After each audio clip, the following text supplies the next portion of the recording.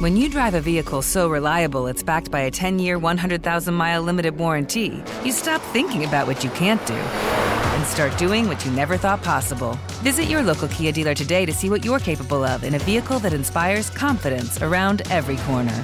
Kia, movement that inspires. Call 800-333-4KIA for details. Always drive safely. Limited inventory available. Warranties include 10-year 100,000-mile powertrain and 5-year 60,000-mile basic. Warranties are limited. See retailer for details.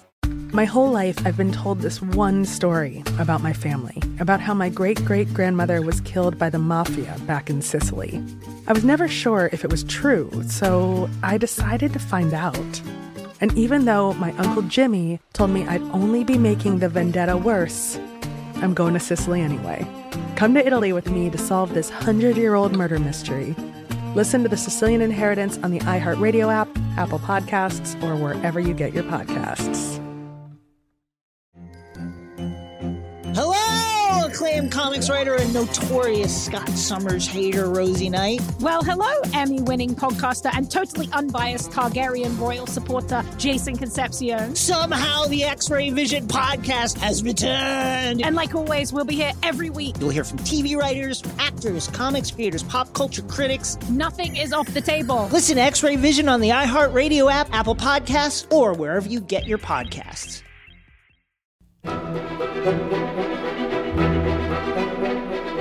On July 4th, 1829, a 23-year-old Boston printer and anti-slavery activist named William Lloyd Garrison accepted an invitation to give a 4th of July address to the Park Street Church in Boston.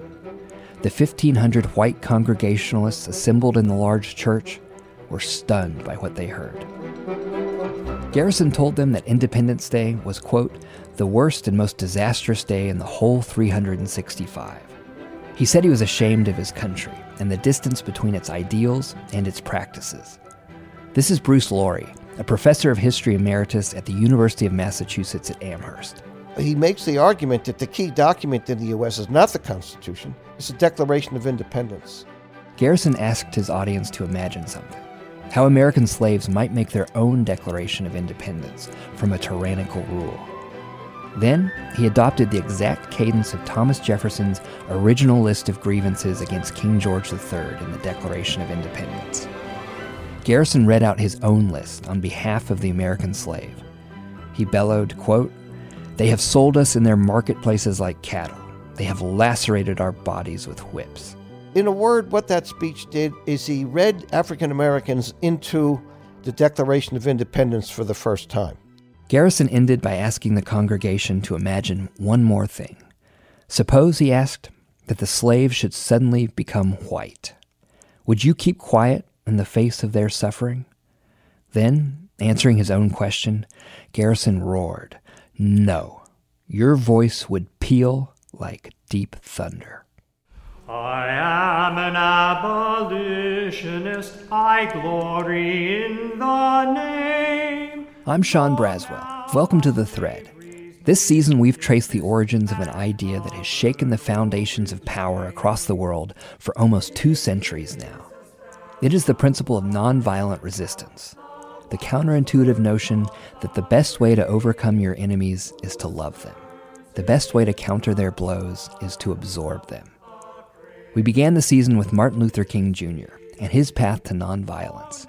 We then pulled on a thread that took us backwards through time to South Africa and India and Russia. And now, 4 episodes later, we are back in the United States in the early 1800s to learn about the American who inspired the nonviolent approach of Leo Tolstoy, the Russian novelist we covered in the last episode. If you're joining us for the first time, we encourage you to go back and listen to episode 1. I am an abolitionist, then urge me not to pause, for joyfully I do enlist in freedom's sacred cause. A nobler strife the world ne'er saw, than slave to disenthrall. I am a soldier for the war, whatever may befall. Martin Luther King Jr. liked to talk about a promissory note that the American founders had written to all Americans in the Declaration of Independence. Well, in the early days of the new republic, and at a time when very few Americans cared to pay attention to that promise, William Lloyd Garrison waved that note in the streets and hollered about it at the top of his lungs.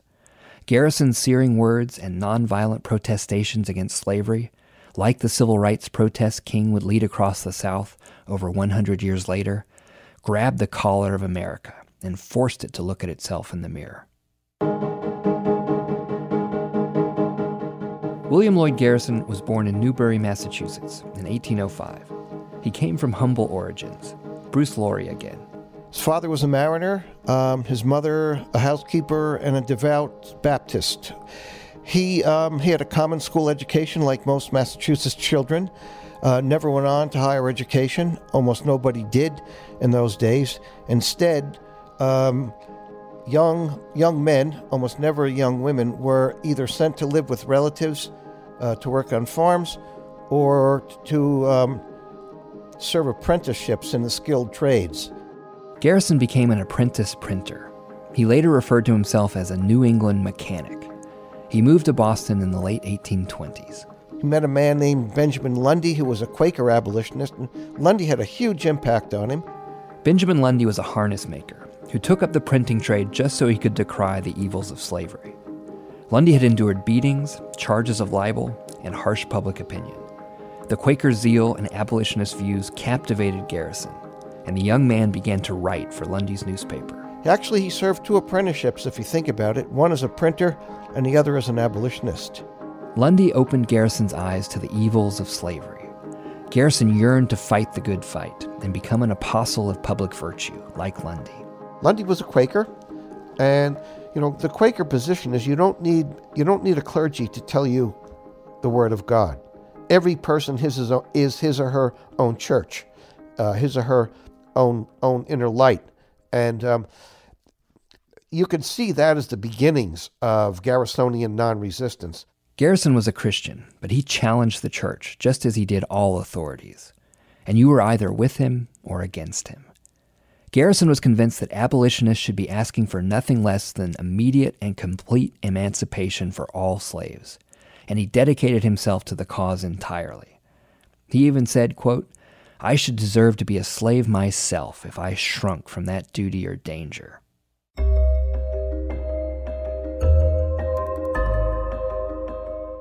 Slavery was abolished in the U.S. 150 years ago, and it's difficult to imagine what life was like in the 1820s and 30s, and to appreciate the mindset of those times. It was hard to find a national politician, even in the North, who did not think that slavery should be left to the individual states. Most American presidents had been slave owners. Slavery was abolished by statute in many northern states, but a profound apathy toward the practice set in. America's moral indifference was deafening. And even among those opposed to slavery, there was little appetite for granting African Americans equal rights. The important thing about that abolitionist movement was it was very qualified. It never conceded political rights to African Americans.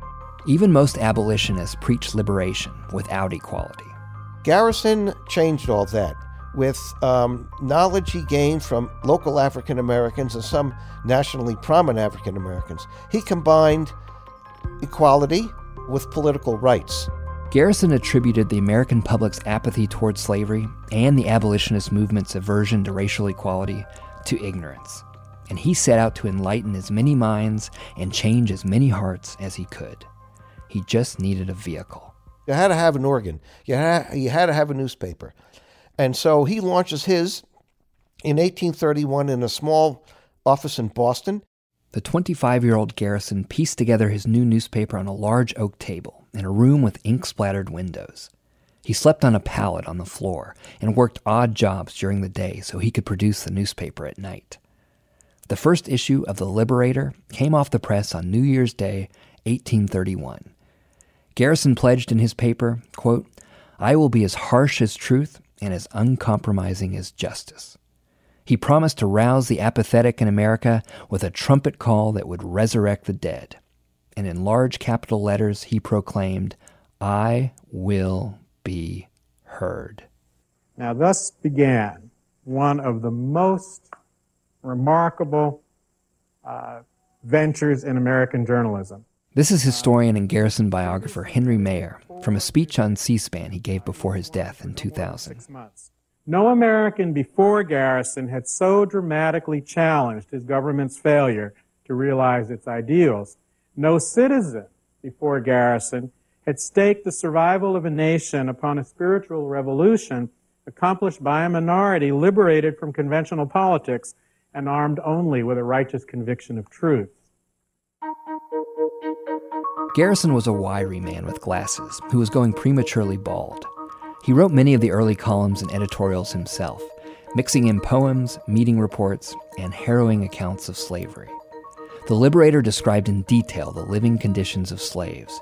It printed regular reports of kidnappings, whippings, and murders of African Americans. It gave a voice to those who previously had none.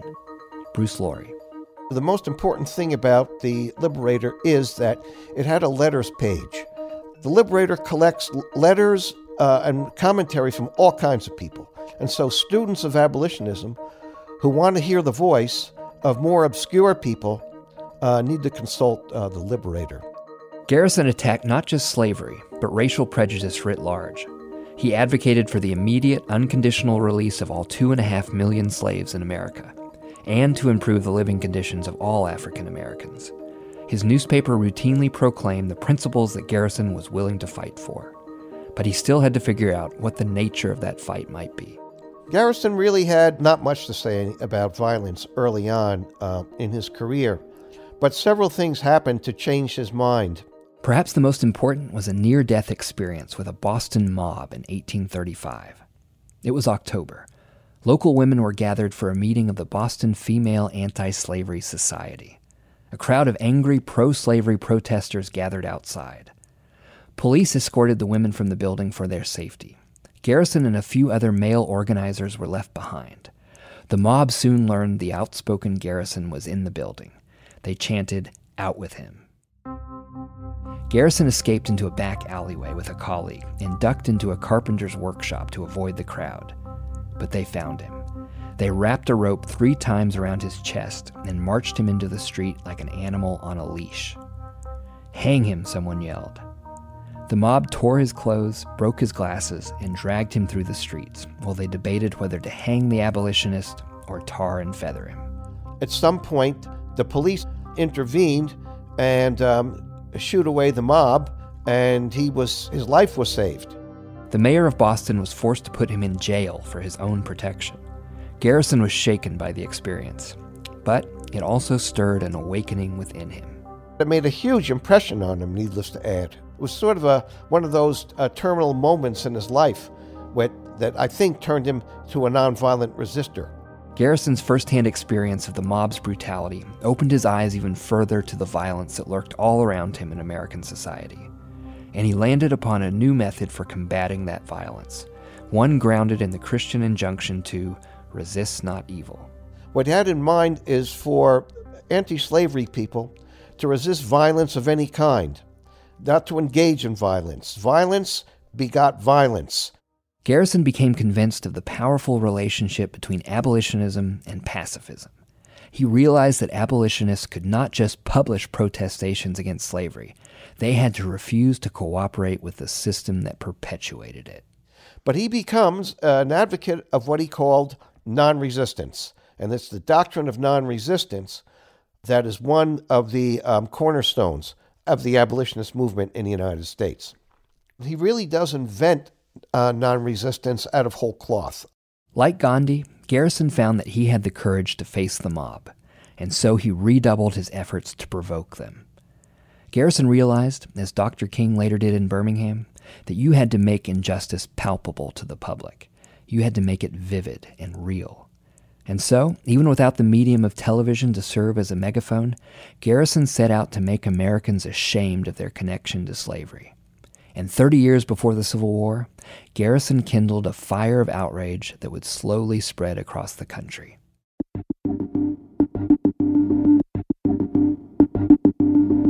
William Lloyd Garrison was a man ahead of his times. The philosopher Henry David Thoreau first published his famous essay on civil disobedience in 1849. He argued that individuals have a duty not to cooperate with unjust governments. It is required reading in most American high schools today. But William Lloyd Garrison preached and pursued civil disobedience for more than a decade before Thoreau's famous work appeared. In 1838, Garrison established the New England Non-Resistance Society. The group adopted a declaration that is likely the first formal commitment to nonviolent resistance in history. The members of the society vowed that they would not serve in the military, that they would not even vote for public officials whose authority derived from physical force. The declaration, written by Garrison, condemned the use of violence in war, for the death penalty, and even in self-defense. Bruce Laurie. It's very, very powerful. Some people think it's the most powerful thing ever said on nonviolence. It's quite stirring. I mean, he talks about the evils of violence, how violence begets violence, and the importance of nonviolence as a Christian doctrine. When the Russian writer Leo Tolstoy first heard about Garrison's Non-Resistance Society and its declaration more than 50 years later, he said that he experienced a spiritual joy. Tolstoy said that Garrison would be remembered as one of the, quote, great reformers of true human progress. Still, at the time, Garrison remained a lone voice in the wilderness, which suited the crusading abolitionist just fine. Garrison may have thought of himself as a latter-day Jesus, right? A man basically without a church, someone who moves in and calls for peace among the tribes and a higher order of morality. Garrison traveled the country, giving lectures like a revival preacher, even at black churches. His vivid, lurid depictions of the lives of American slaves impressed the details of human bondage into the minds of his audience. Once a good friend told Garrison that he should take it easy, that he was, quote, all on fire. Garrison took him by the shoulder and replied, I have need to be all on fire. I have mountains of ice about me to melt. Garrison could also be as harsh as he was uncompromising. He could be extremely egocentric and difficult to deal with. He was a vicious correspondent. If he did not like you or he disagreed with you, he would call you every name in the book short of swearing. So as a writer, he was uncompromising, hectoring, disrespectful. He was sort of an extremist. But with his wife and children, he was about as extreme as a big puppy dog. In his private life, he was the direct opposite. He was a loving husband and father. His daughter liked to warm her hands on his bald head in winter. Garrison would joke that at least a hot-blooded fanatic was good for something. He's sort of a contradiction. Privately tender, publicly impossible. And part of being publicly impossible was Garrison's insistence that the issue of slavery could not be resolved through the usual channels. Garrison believed in what he called moral suasion. He believed that the argument should be taken directly to the people. Politics as usual was not an option. By the middle of the 1830s, Garrison argues politicians are corrupt. Most people really don't care much about politics. You couldn't rely on politicians to get your work done for you because they were distracted by other issues and interests. So he develops this idea that the most effective way of agitating for slavery is outside of politics. The key to this were the anti-slavery societies that started to spring up around the country during the 1830s. By 1840, over 200,000 Americans, including some Southerners, belonged to abolitionist societies. Garrison had his own movement. Like Tolstoy, Gandhi, Rustin, and King, Garrison realized that non-resistance did not mean retreat. It meant courting conflict, extracting violence from society so as to bring it fully into public view. It was not easy. One big obstacle facing the anti-slavery movement, including Garrison's newspaper, The Liberator, was the American government itself. By 1837 and 38, the Liberator was banned in most southern states. And also, President Jackson prohibited it from being mailed, so they shut down the U.S. mails.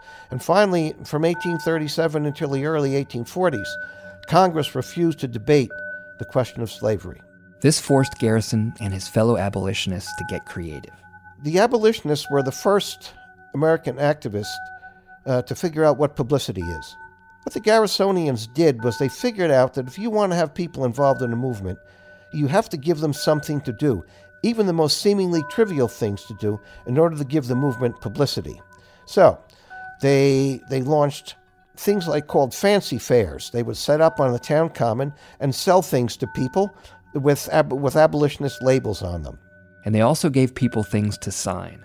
Abolitionists would go around in communities with these petitions printed in advance with lines on it so you could enter your name.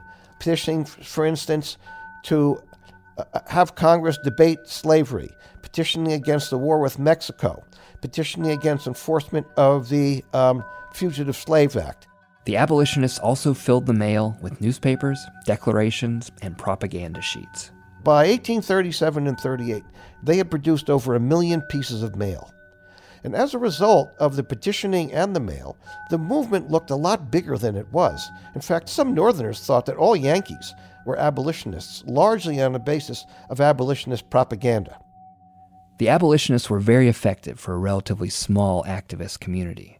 By the 1850s, they succeeded at shaping the terms of a nationwide debate about the practice of slavery. Garrison caught America's attention in a way that no agitator before ever had. Still, as the nation grappled with its most violent institution, it became clear to many that nonviolent resistance was not going to be enough to free America's slaves. Up next, we look at how the American Civil War vindicated and decimated William Lloyd Garrison's life work.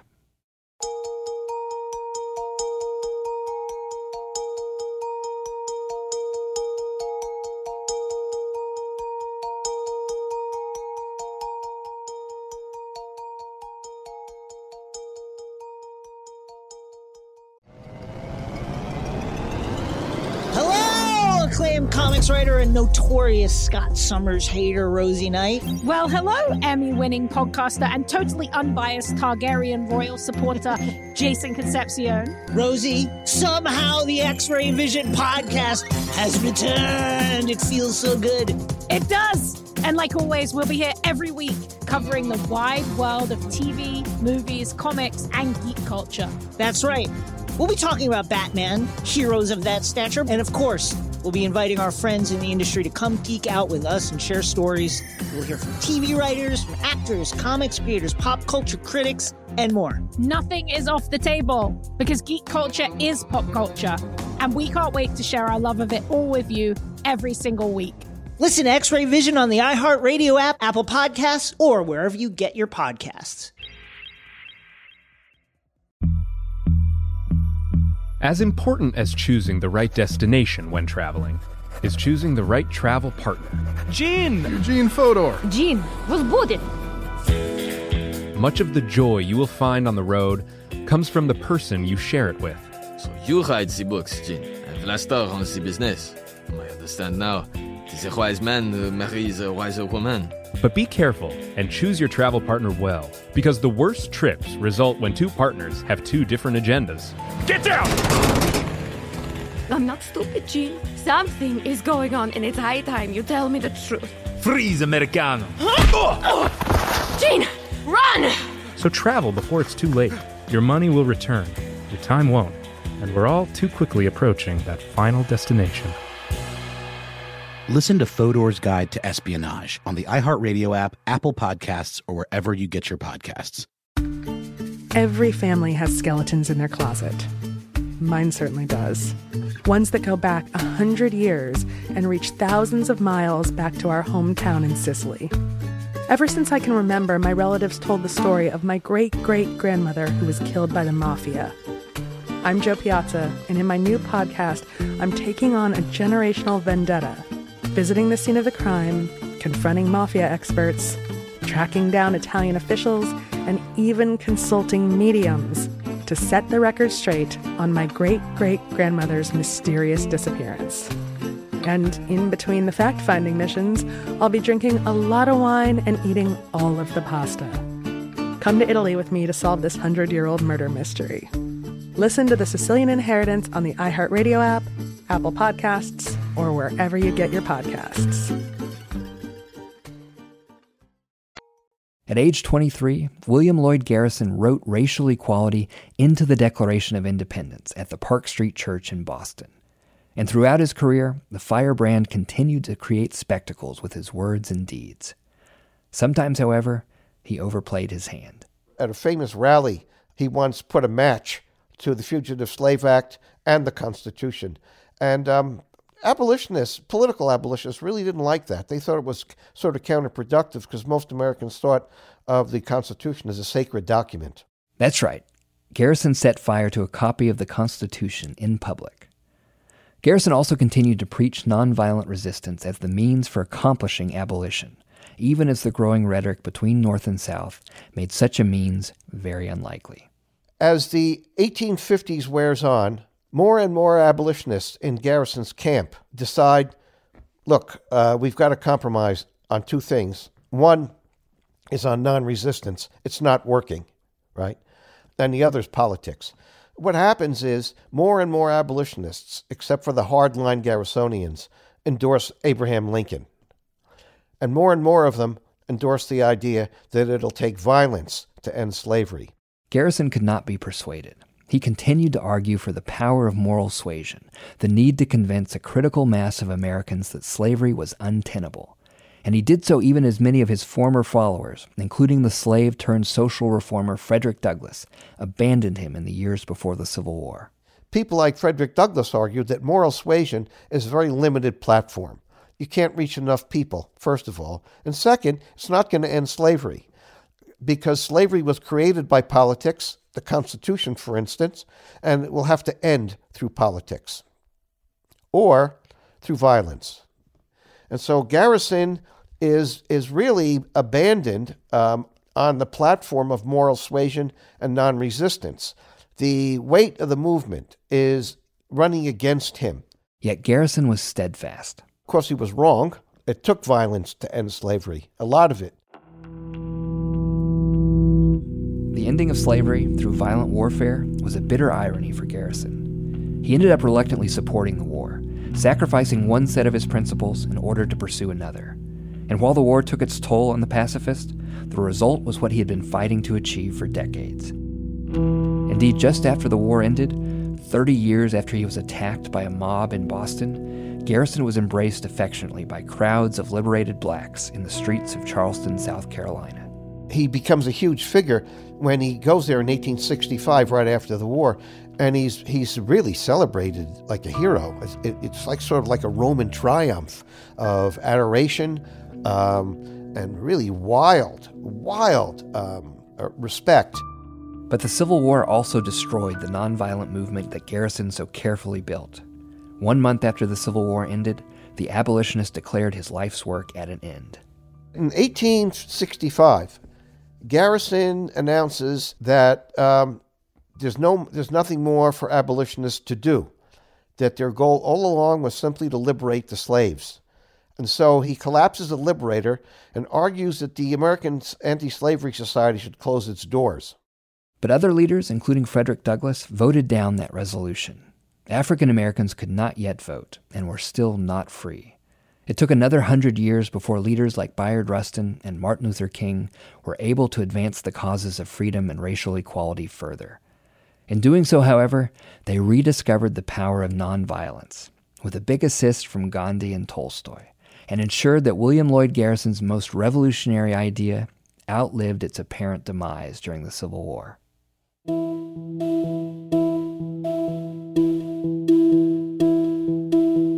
Garrison died in 1879 at age 73. Black hands intertwined with white ones to carry his casket at his funeral. During the memorial service, Frederick Douglass said, "It was the glory of this man that he could stand alone with truth and calmly await the result." Garrison stood up for an America conceived in equal citizenship when few others dared to. Bruce Laurie. Garrison was about as thoroughgoing and egalitarian as there is in the 19th century. And like Martin Luther King, Garrison managed to build a social movement grounded in thousands of individual acts of non-cooperation. He learned how to face the mob, to stand up for justice, and how not to fight back. He learned how to combine radical politics with love, and how to provoke confrontation in in order to grow awareness. He's iconic in passive resistance circles, and probably justly so. I'm unaware of any thinker he appealed to in order to develop this strategy. He really is an original thinker and a most powerfully influential figure in American history. Garrison's own story, however, still depends on the hands of fate, including some timely help at a key moment. Garrison's influential newspaper, The Liberator, might never have made it to its second issue without the assistance of another largely forgotten figure from American history. Next week, in the final episode of this season, we complete our thread with the story of a remarkable African-American businessman whose generosity saved Garrison's newspaper and his revolutionary idea, and in doing so, altered the course of history. We also learn about the surprising trait that King, Rustin, Gandhi, and other nonviolent figures share. I am an abolitionist, I glory in the name, though now by slavery's minions hissed and covered o'er with shame. It is a spell of light and power, the watchword of the free, who spurns it in the trial hour, a craven soul is he. The Thread is produced by Libby Coleman, Robert Kulos, Sophia Perpetua, and me, Sean Braswell. Chris Hoff engineered our show. This episode features the Dutchess Anti-Slavery Singers performing a song by William Lloyd Garrison called Song of the Abolitionist. To learn more about The Thread, visit OZY.com/thethread, all one word, and make sure to subscribe to The Thread on Apple Podcasts. Follow us on iHeartRadio or listen wherever you get your podcasts. Check us out at OZY.com or on Twitter and Facebook. If you love surprising, engaging stories from history, look no further than the flashback section of OZY.com. That's OZY.com. I glory in the name, though now by slavery's minions hissed and covered o'er with shame. It is a spell of light and power, the watchword of the free, who spurns it in the trial hour, a craven soul is he. My whole life, I've been told this one story about my family, about how my great-great-grandmother was killed by the mafia back in Sicily. I was never sure if it was true, so I decided to find out. And even though my Uncle Jimmy told me I'd only be making the vendetta worse, I'm going to Sicily anyway. Come to Italy with me to solve this 100-year-old murder mystery. Listen to The Sicilian Inheritance on the iHeartRadio app, Apple Podcasts, or wherever you get your podcasts. Hello, acclaimed comics writer and notorious Scott Summers hater, Rosie Knight. Well, hello, Emmy-winning podcaster and totally unbiased Targaryen royal supporter, Jason Concepcion. Somehow the X-Ray Vision podcast has returned. And like always, we'll be here every week. You'll hear from TV writers, actors, comics creators, pop culture critics. Nothing is off the table. Listen to X-Ray Vision on the iHeartRadio app, Apple Podcasts, or wherever you get your podcasts. As important as choosing the right destination when traveling is choosing the right travel partner. Gene Fodor. Gene was good. But be careful, because the worst trips result when two partners have two different agendas. The CIA really need your help, Gene. Freeze, Americano. Gene, run!